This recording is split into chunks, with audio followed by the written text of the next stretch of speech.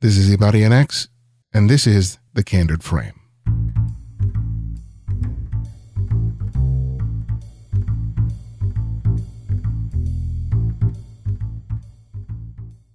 This episode of The Candid Frame is brought to you by Squarespace, the beautiful and intuitive website publishing platform that allows anyone to easily create professional web pages, blogs, online stores, and galleries all on a single platform. For a free trial and 10% off your first purchase on new accounts, go to squarespace.com and use the offer code CandidFrame7.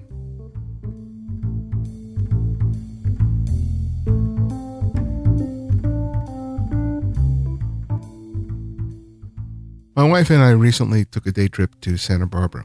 And while I was there, one of the things that I noticed was what people were taking pictures with. And the great majority of them were using their camera phones.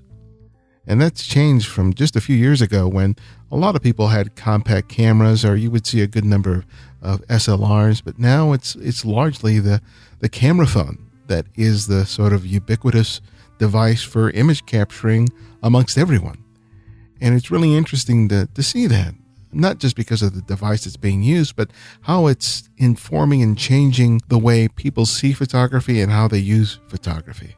It's certainly changed the way I shoot, and in a lot of good ways. And it's been very fun as well to pick up my phone rather than my camera and go out and make photographs. I have to say that recently some of my best photographs have been as a result of using my camera phone. And I know a lot of people don't like these things because of these filters and they don't consider it photography, but it's here and it's not going away. And there's some practitioners of this type of photography that are really exceptional. Regardless of what device they're using, they're producing some fantastic photographs. And I had a chance to meet some of these photographers recently as part of the 24-hour project / workshop that happened here in the Los Angeles area that was based out of KPCC Public Radio here in Pasadena. And one of the creators of the 24-hour project is Samuel Smotherman, also known as Whittier Sam. And I got to see his presentation, and it really spurred me to want to sit down and talk with him. And you're going to get to hear that conversation in a few minutes.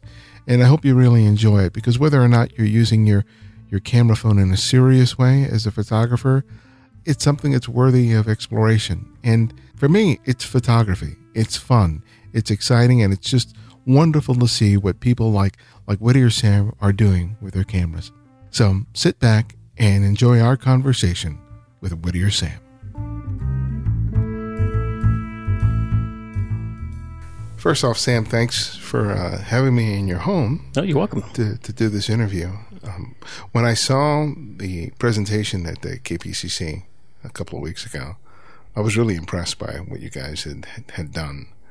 I was really excited to be able to listen in. I wish I'd had more time to actually participate in it, because it looked like you guys are doing some fantastic work.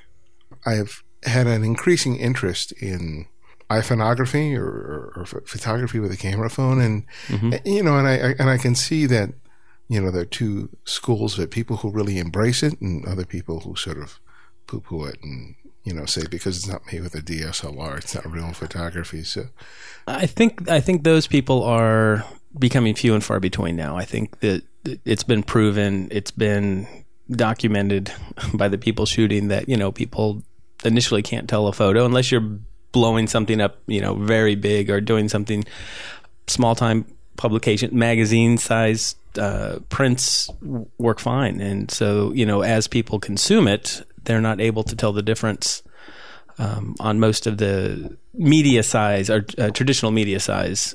It's not noticeable.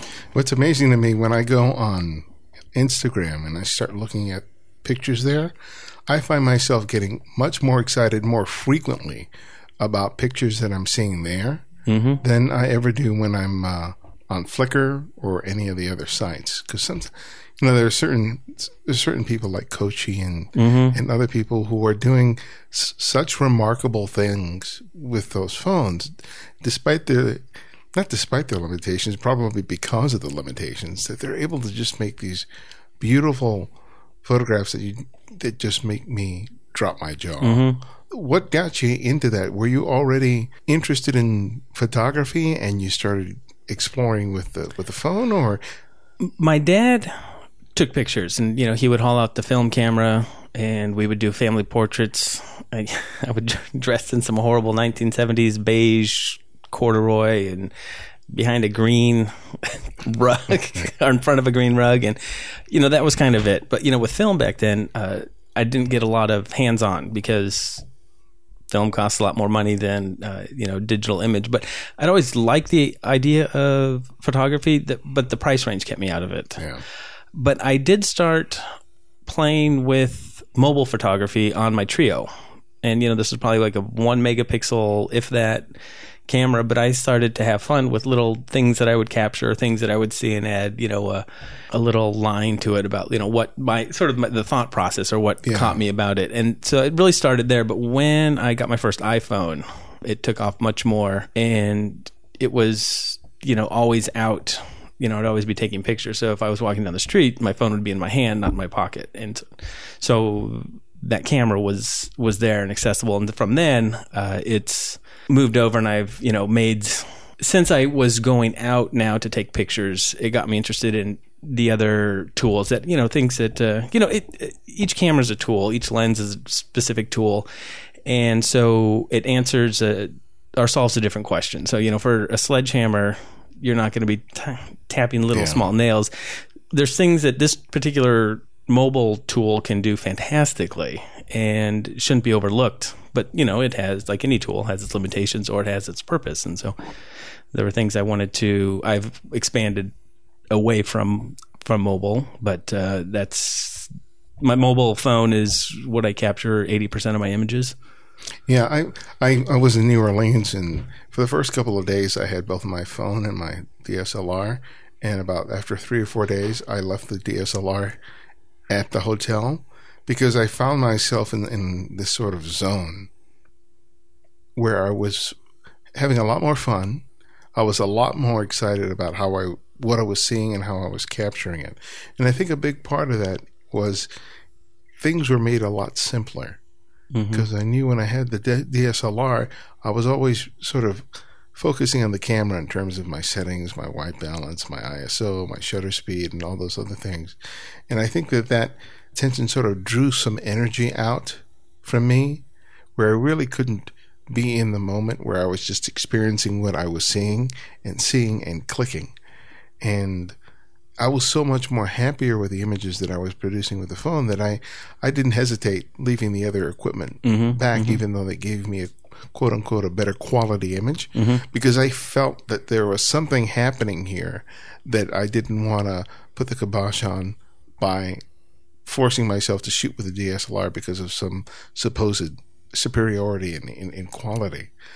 Do you think that simplicity, that the phone's ability to focus more on composition is one of the big reasons why you find that a really effective tool for your photography, or is it something else? That's one thing. I'm at the learning curve on the other side, especially starting with a film camera that has no white balance or doesn't have a light meter on it. It's been a lot of guesswork and, frustration. But even moving in with the other ones, there's a lot more thought of composing, looking back, did I get it? Versus, what I see is what I'm getting sort of aspect with the phone. I primarily use 2 camera apps. I use Pro Camera, and then I use Hipstamatic for my shooting. And one is just a grainy black and white, the Hipstamatic, which I like because the pre-edits, that's what I call it. It's set in, locked in before. I mean, obviously you can change it like you could anything else with post-edits. And the other, I try to keep pretty much just what I'm shooting. So I'm trying to edit, not even edit. So what I get from, I think I'll maybe crop or switch to black and white, but I'm trying to leave the initial image alone, which is sometimes hard, but I'm trying to, not use any filters, not do any of that stuff. And so I'm sort of taking, I guess, what a lot of people enjoy about the mobile photography is the filters. It's the, all the app stacking and things that they can do. But I found out for what I'm enjoying with my shooting, it's more of just the shot and then, of course, the story that goes along with it. Do you find that the fact that you always have your phone with you has really allowed you to sort of accelerate the process of you being able to become a better photographer? Yeah, I think so. Well, because I mean, you're practicing, and I know this. I'm gonna forget his name or mispronounce it, but your 10,000 shots are your worst, and that was for film when it cost money. You had to develop. So I think there's an exponent now behind that number now with digital, because with film you couldn't really spray and pray with your photography. So there was, which you can do now with the digital, with 8 shots per second and some of the the higher end cameras that you couldn't do back then with film. And so I think that putting that into the context of telling a story or finding the shot, that number, it's far too low for digital photography. But having said that, there's an initial number. I think that's his point, that he throws out a big number to say that those don't count. You weren't, you didn't understand quite what you were doing. And it's, with anything else, my kids mentioned the martial arts. It's that muscle memory. It's that I'm walking into a room. Okay, I'm reading the light. Okay, it's if I don't know the exact number of the warmth or the coolness, I know where to set my camera. I know my tool. I know here's my settings. It's making what was conscious into the unconscious, and I think that's what was referring to with those 10,000 shots. So with an iPhone, it is that composition. You're still composing. You're reading the light. You're moving your subject in. What's the interesting story about it? Did you capture that?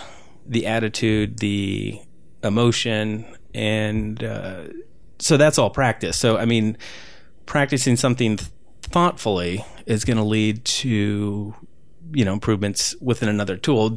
Granted, you'll have to learn those tool settings, and it's how it brings in the information. The iPhone, it's pretty simple. You can maybe the focus, the zoom, get rid of all of them.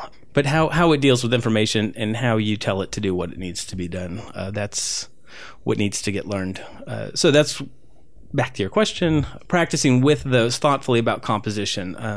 I like the saying, practice doesn't make perfect, it makes permanent. So if you practice meaningfully and thoughtfully and with intention, and best practices, you're going to get a better shot. And how did you develop that sense in terms of recognizing a good composition? Because you can make a lot of pictures, but what started becoming your reference for going, this works? You may not have necessarily had the vocabulary to sort of explain it, but I think a big part of it is that you start developing sort of an intuitive sense. Were you looking at other people's work and that started informing the way you saw, or were you reading? Were you looking at monographs? What exactly started sort of crystallizing that idea of, oh, this is what makes a good picture, or at least this is a compositional form or element that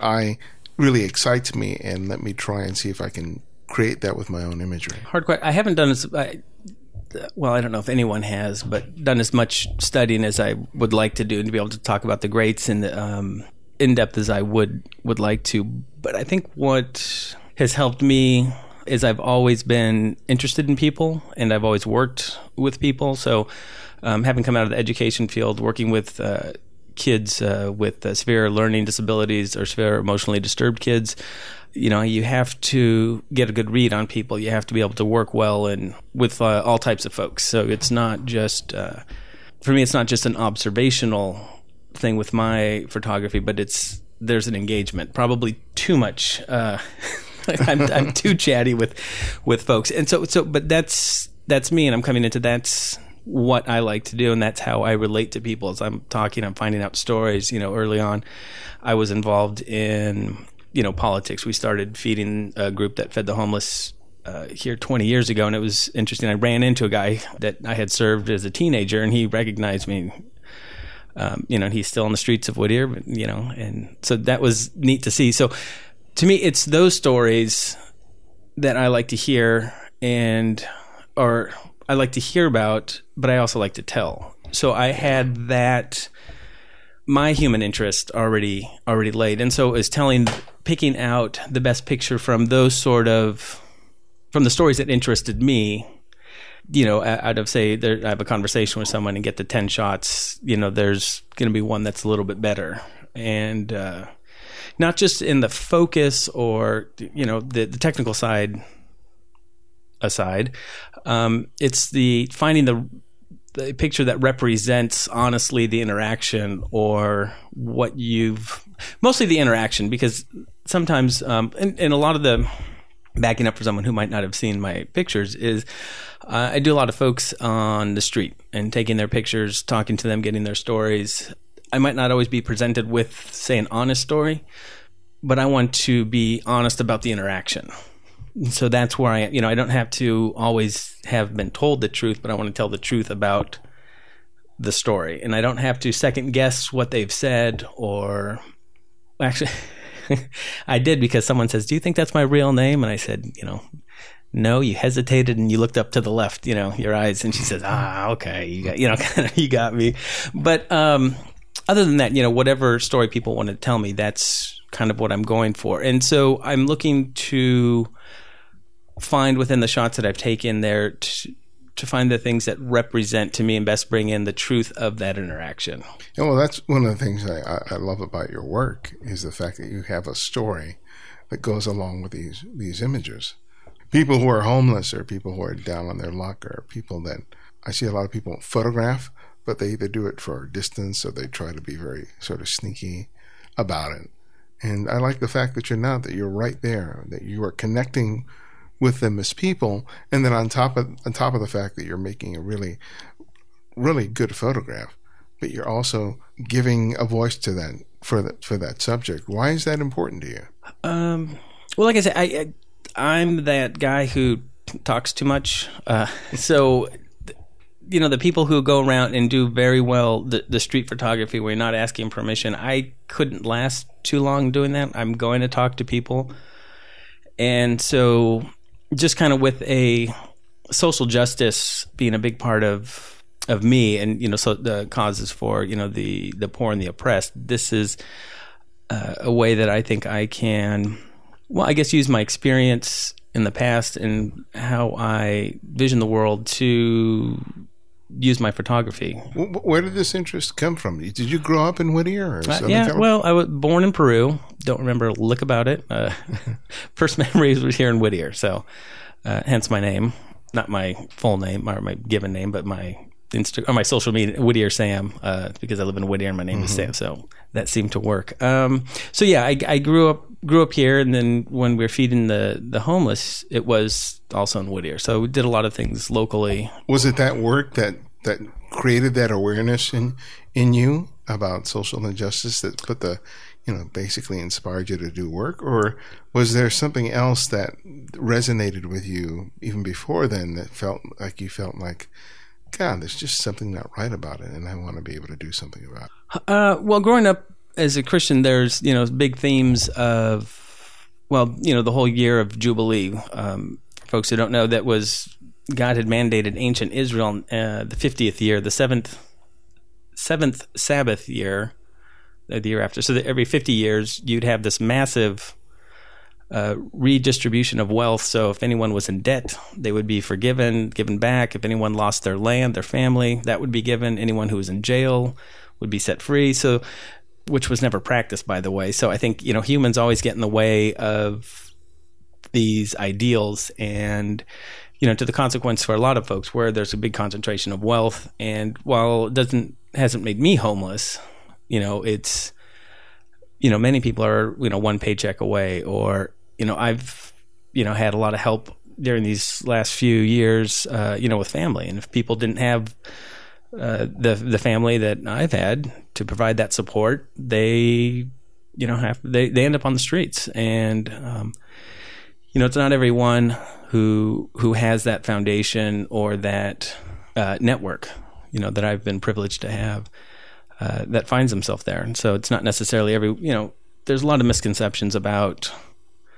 folks on the street, and I think most of the misconceptions are about, it's always drugs and alcohol or, bad choices. But I think that's an easy way out. Yeah.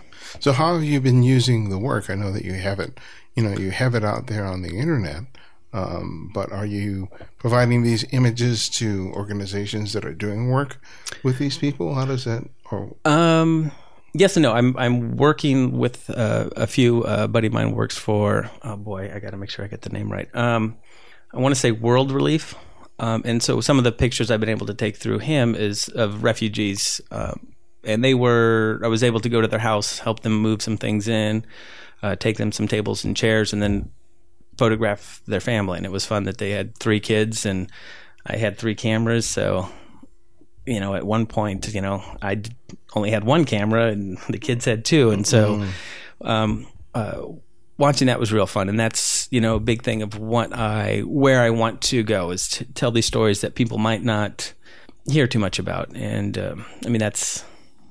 so I'm reaching out, also working with a food bank here, local food bank. I have some projects lined up for that. I've worked with a recovery, men's and women recovery home where I've done some visual storytelling for them. So I have done some, and I want to continue down that. Well, it's really interesting that you're using your images to be of service within your own community. A lot of people think about doing work for others, but they don't think about their immediate vicinity. They often think about some far off place. Mm-hmm. And I think you're a great example of someone who's able to find a need where they live and to be able to follow their passion for photography and allow yourself to be of service to others in that way. I think that's very cool. Well, thank you. Yeah, I would like to do more, and it's finding that balance of being able to get off work, do the family duties, and still have time to do all that. And speak to that, because you're not a full-time photographer, and you're doing all this stuff. No. So. Well, yeah, it's mostly weekends. Occasionally, I'll sneak off early in the morning. I'd like to do more. That's when I have the time. I can get, if I wake up at about 4:30, I can get out of here by 5, be downtown LA at 6, shoot till about 9. And be home in time for work. So I've done that once or twice, but and if you're not familiar with LA traffic, at about an hour, plus or minus, it's a drive that to get anywhere meaningfully in LA it's part of the equation. So it's just not. Well, I haven't shot in New York. I just imagine it. You walk out of your house and, there's... And there it is.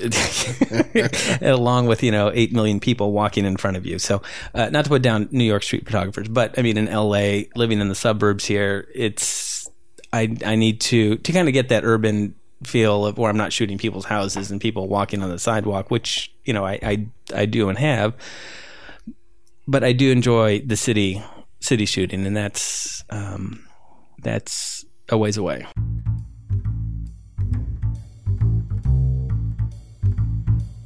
And now I'd like to take the time to thank our sponsor, Squarespace.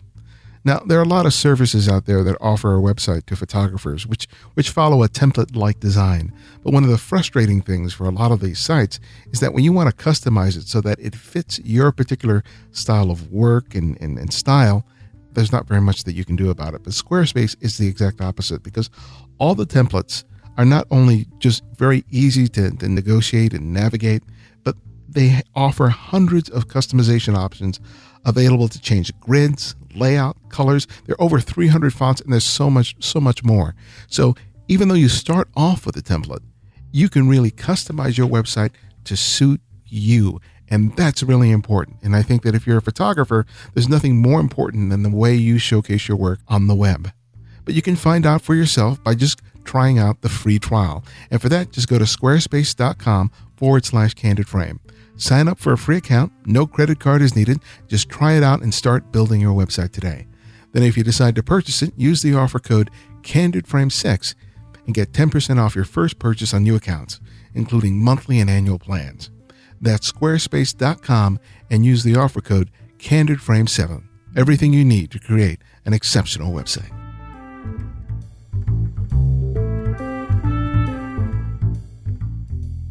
Well, tell me about the community you've managed to get in, not only participate in, but help build yourself. There was a lot of talk of that during the during the conference, and it's played a big role in what you've been able to do. Tell me about how you sort of discovered that and how you learned to, take advantage of it. Well, I guess my first photo walk was when Josh Johnson did his tour. And if you don't know him, it's the JJ community, Josh Johnson community, one of the big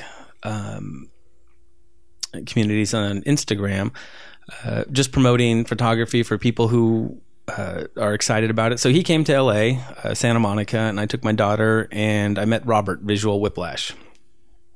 And it was from there was a couple of IG meets, but he and I started to do some shooting and go out often, and he's really been able to teach me a lot. So to me, it was using social media to make social connections, not just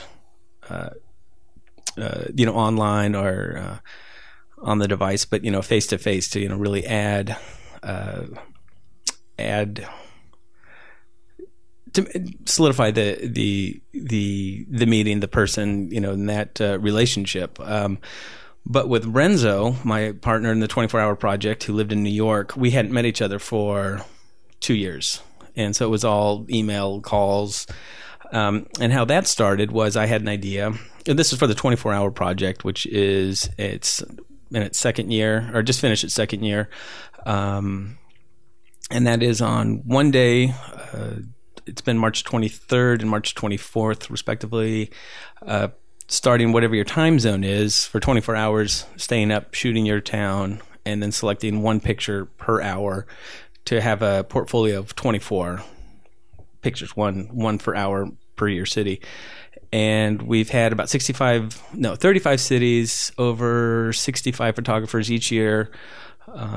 And that was the project I met with Renzo. And again, that happened. I was following him on Instagram, and he said, "Hey, does anyone have any projects or ideas? I want to do something different." And so I said, "Hey, I've got this idea."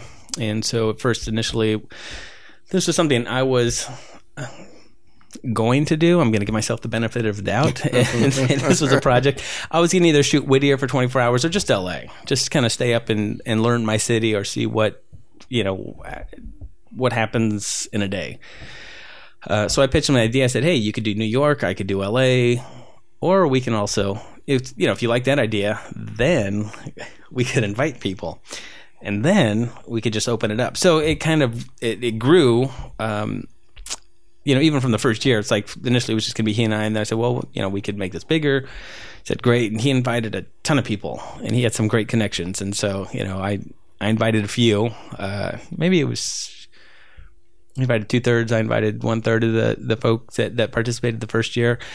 And we lied about at least for me, it was a complete lie, the invitation that went out, because it says, if you love photography and hate sleep, we've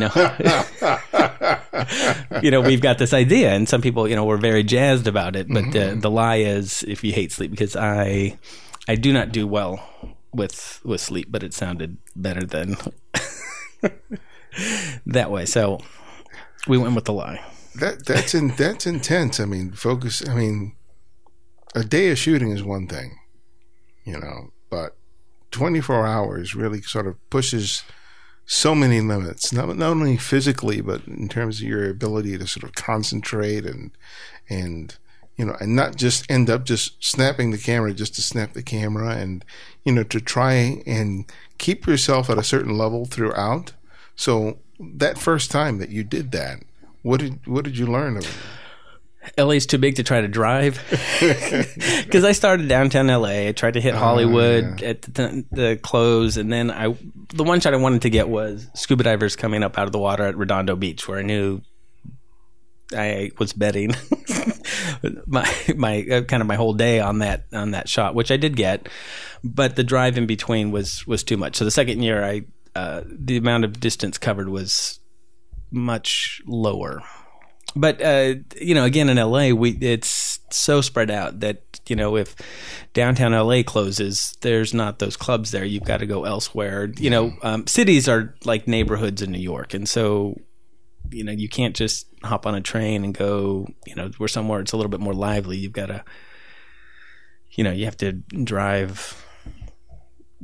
So that was a big part about the time. So you have a little bit less time to, find a shot for a particular hour. And others hours, especially the first year where I don't care. I don't care if it's through a window in a 24-hour diner. I got my shot.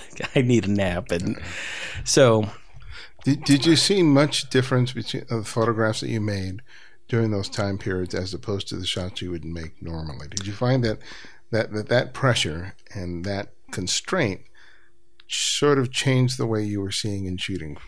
A bit, because you have you have 24 deadlines, and so you were always under the gun, and it was always nice when you got a nice picture, say at 11:05, you could say, okay, I've got at least an hour and a half, and I'll give myself a half hour, at 12:30 to catch that hour. So, you kind of played those sort of things a little bit, but I think apart from taking some wrong turns and then having to deal with them, or thinking neighborhoods were going to have more people to kind of capture, that was the bigger part of it.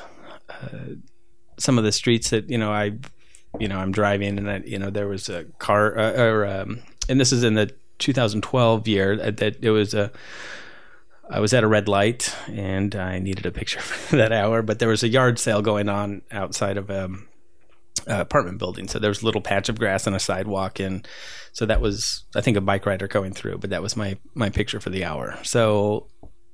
And then another one, my nephew was driving, and there were some people running across the street. So just dealing with LA traffic and not having experienced those deadlines before, and kind of overcoming the obstacles that I set up for myself. So, and you get to discover how different the city is at 3 a.m.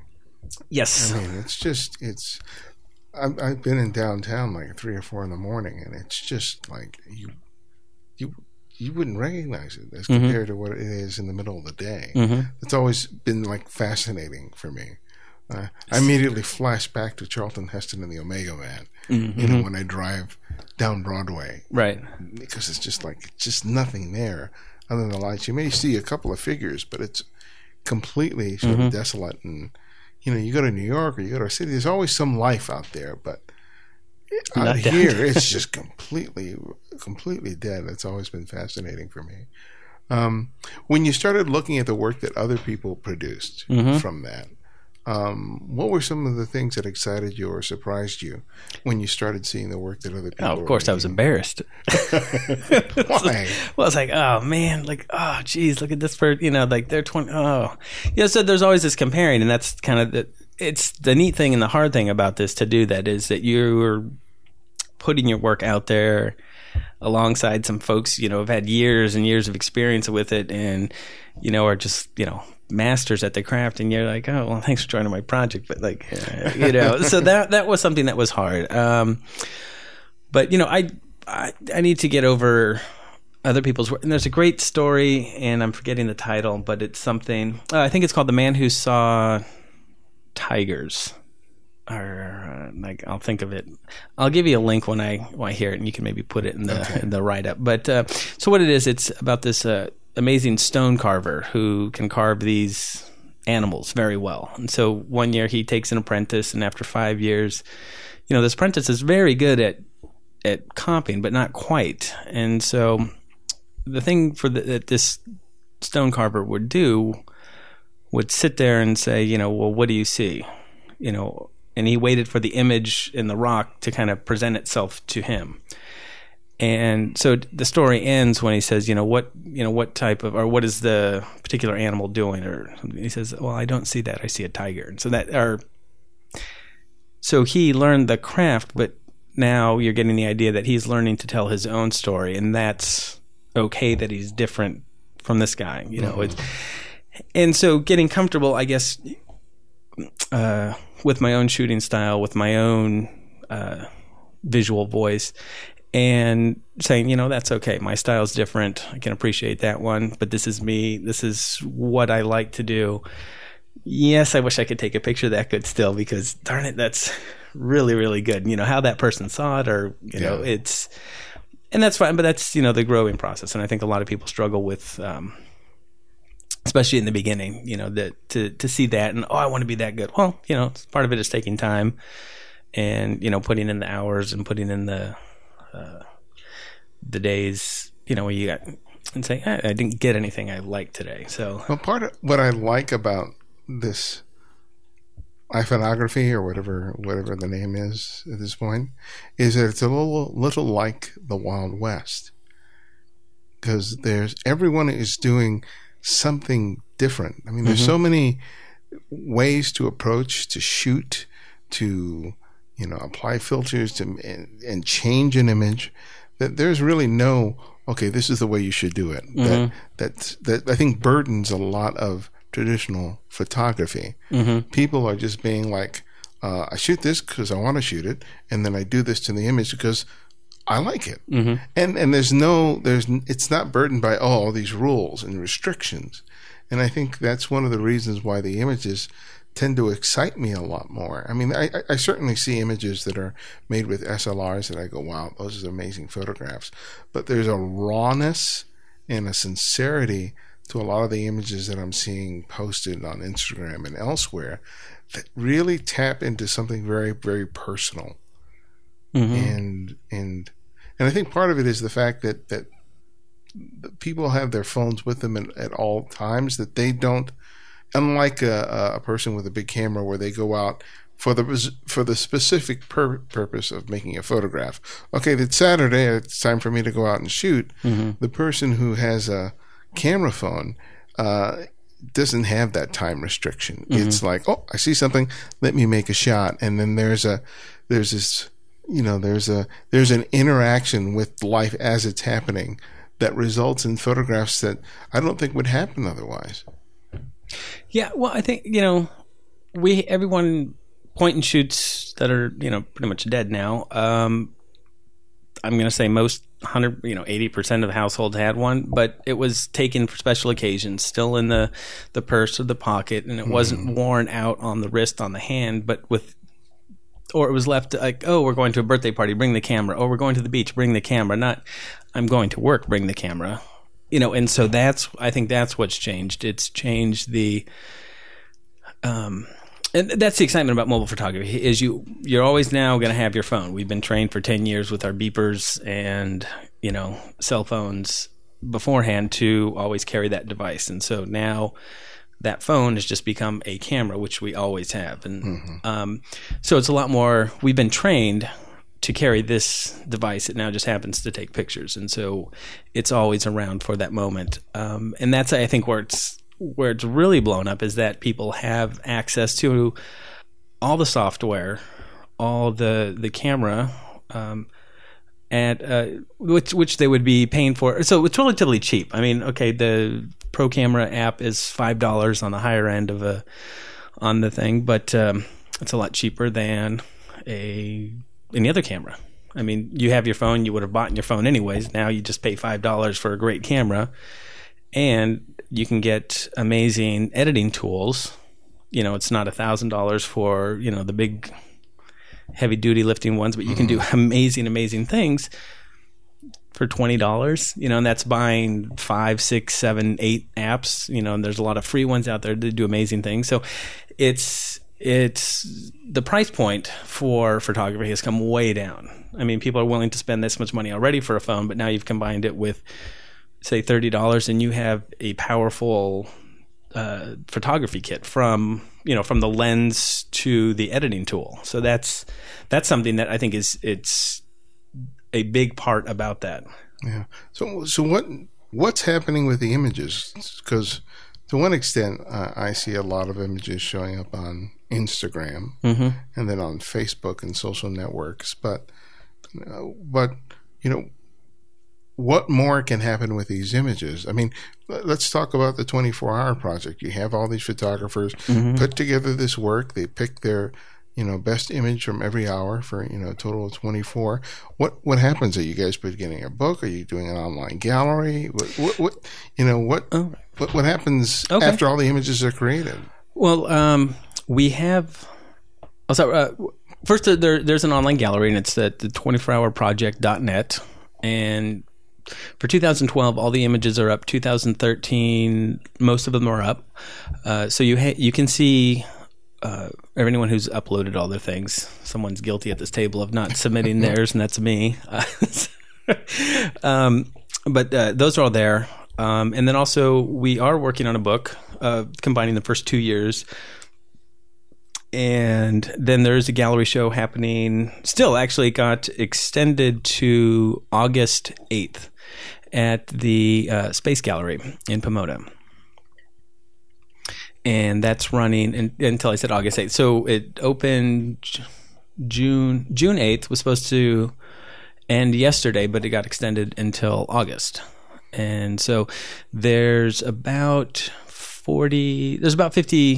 51 shots up there. So about one per hour per year, with a couple of a couple of hours have 3 or so. So that's there, and then we're working on getting that show also over to New York later on this year.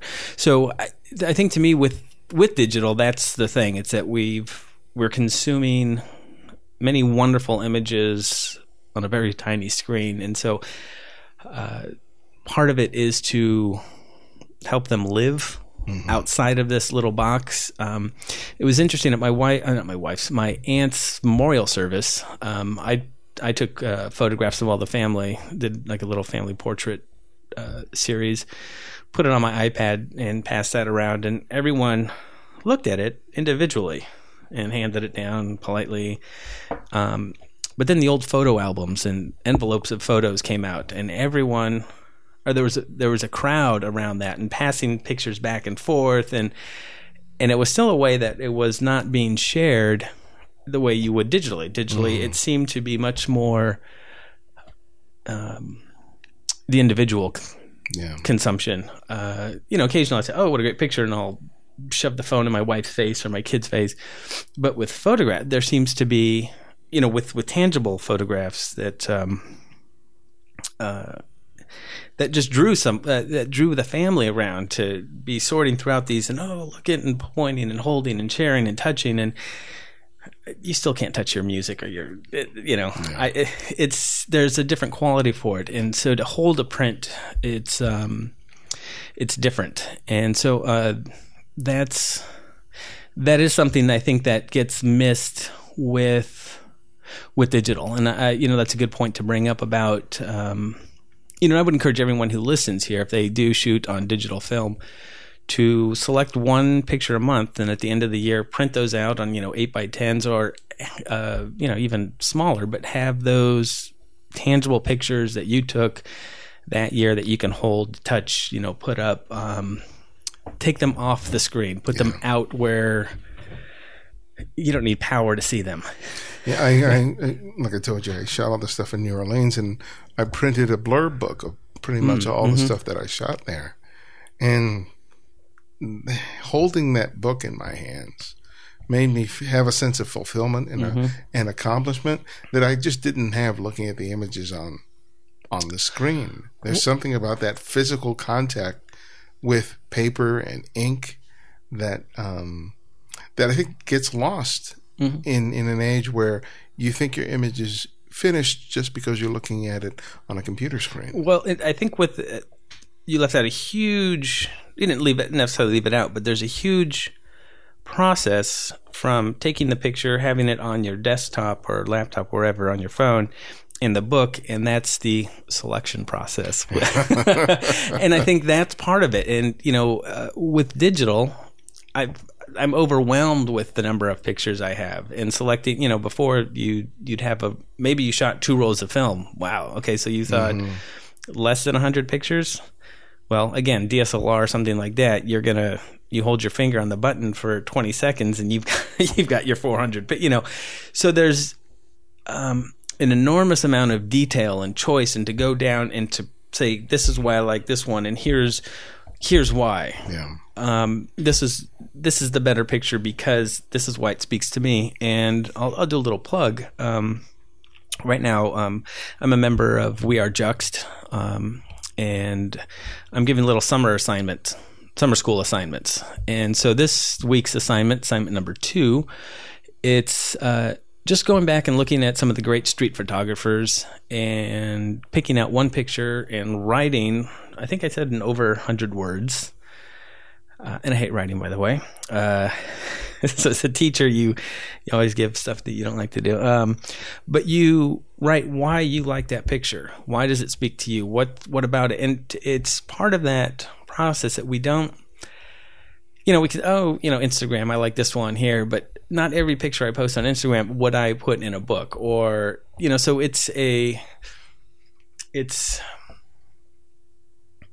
I'm not as selective with those shots. I mean, I am, but not as, if I was going to put it in a book, where's the continuity of the book? What's the overall theme? So there's a lot more thinking that has to go through.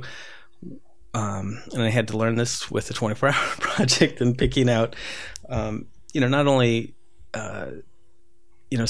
wading through, but, which hour was the best, but which photo worked well, telling that author story well within the context of all the other photographers, and trying to give a complete picture and not tell the same story of a pedestrian or people kissing or doing that, because a lot of people had those themes, and then also so I think that's a huge part of, and a difficult part, and why people don't do it so much.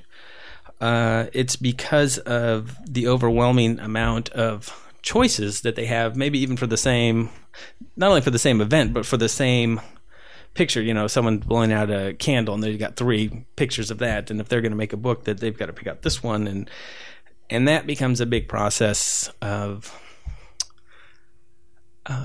it's the dirty work of photography. Yeah, I could probably do at least a month of episodes just on discussing editing, which is probably a good idea. Well, okay, so you've edited all the pictures the way you want them. You still have to, just even the mere selection process is a huge one. So I think that's another element that, I struggle with is selecting those and letting go of the ones I don't want.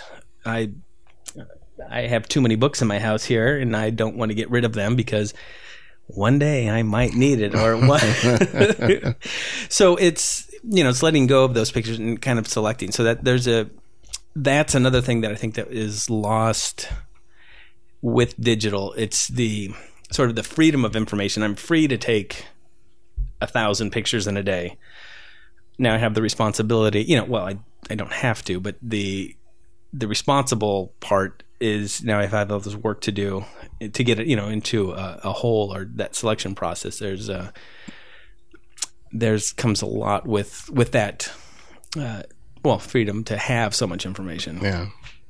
Well, my last question that I ask each guest is that I ask them to recommend another photographer for our listeners to discover and explore on their own. And it can be anyone. So it can be someone you've long admired or someone you've recently discovered. So. Well, I'll say someone who's taught me a lot. And when we did the workshop, the 24-hour workshop, it was Robert Stacy. And some people say, I'm scared to take strangers.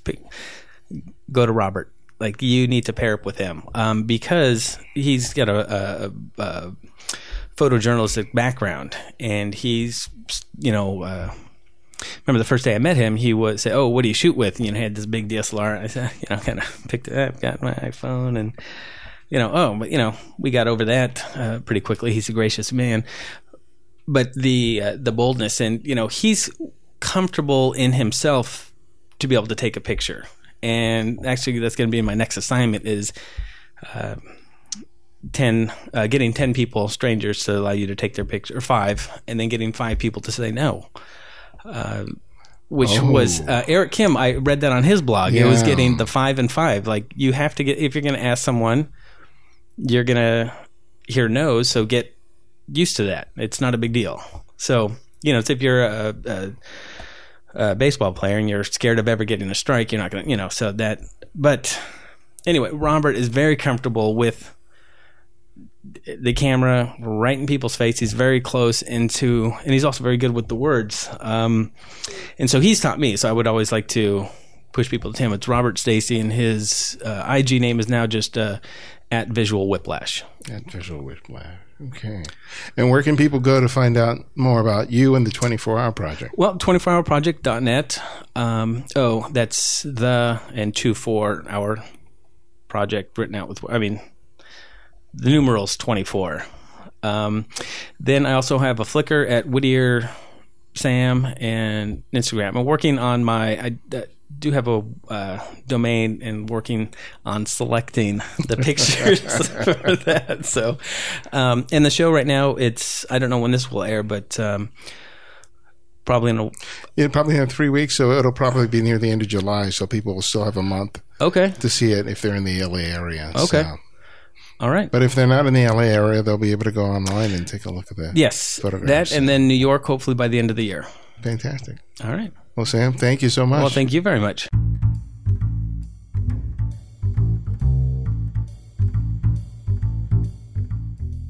As we continue to grow the show and expand our offerings here at the Candid Frame, your support is invaluable. And you can show that support in a variety of different ways. You can make small donations using PayPal. A link for that you'll find at the candidframe.com website, where donations of $5, $10, $20, or even more are greatly appreciated and go a long way to helping us improve the show. You can also post reviews on the iTunes web store, which help our rankings and create more awareness about the great program that we offer here. The show's editor is Martin Taylor, who you can find at theothermartintaylor.com. Music is provided by Kevin MacLeod, whose royalty-free music can be found at incompetech.com. Till next time, this is Ibarrian X Perello, and this is The Candid Frame.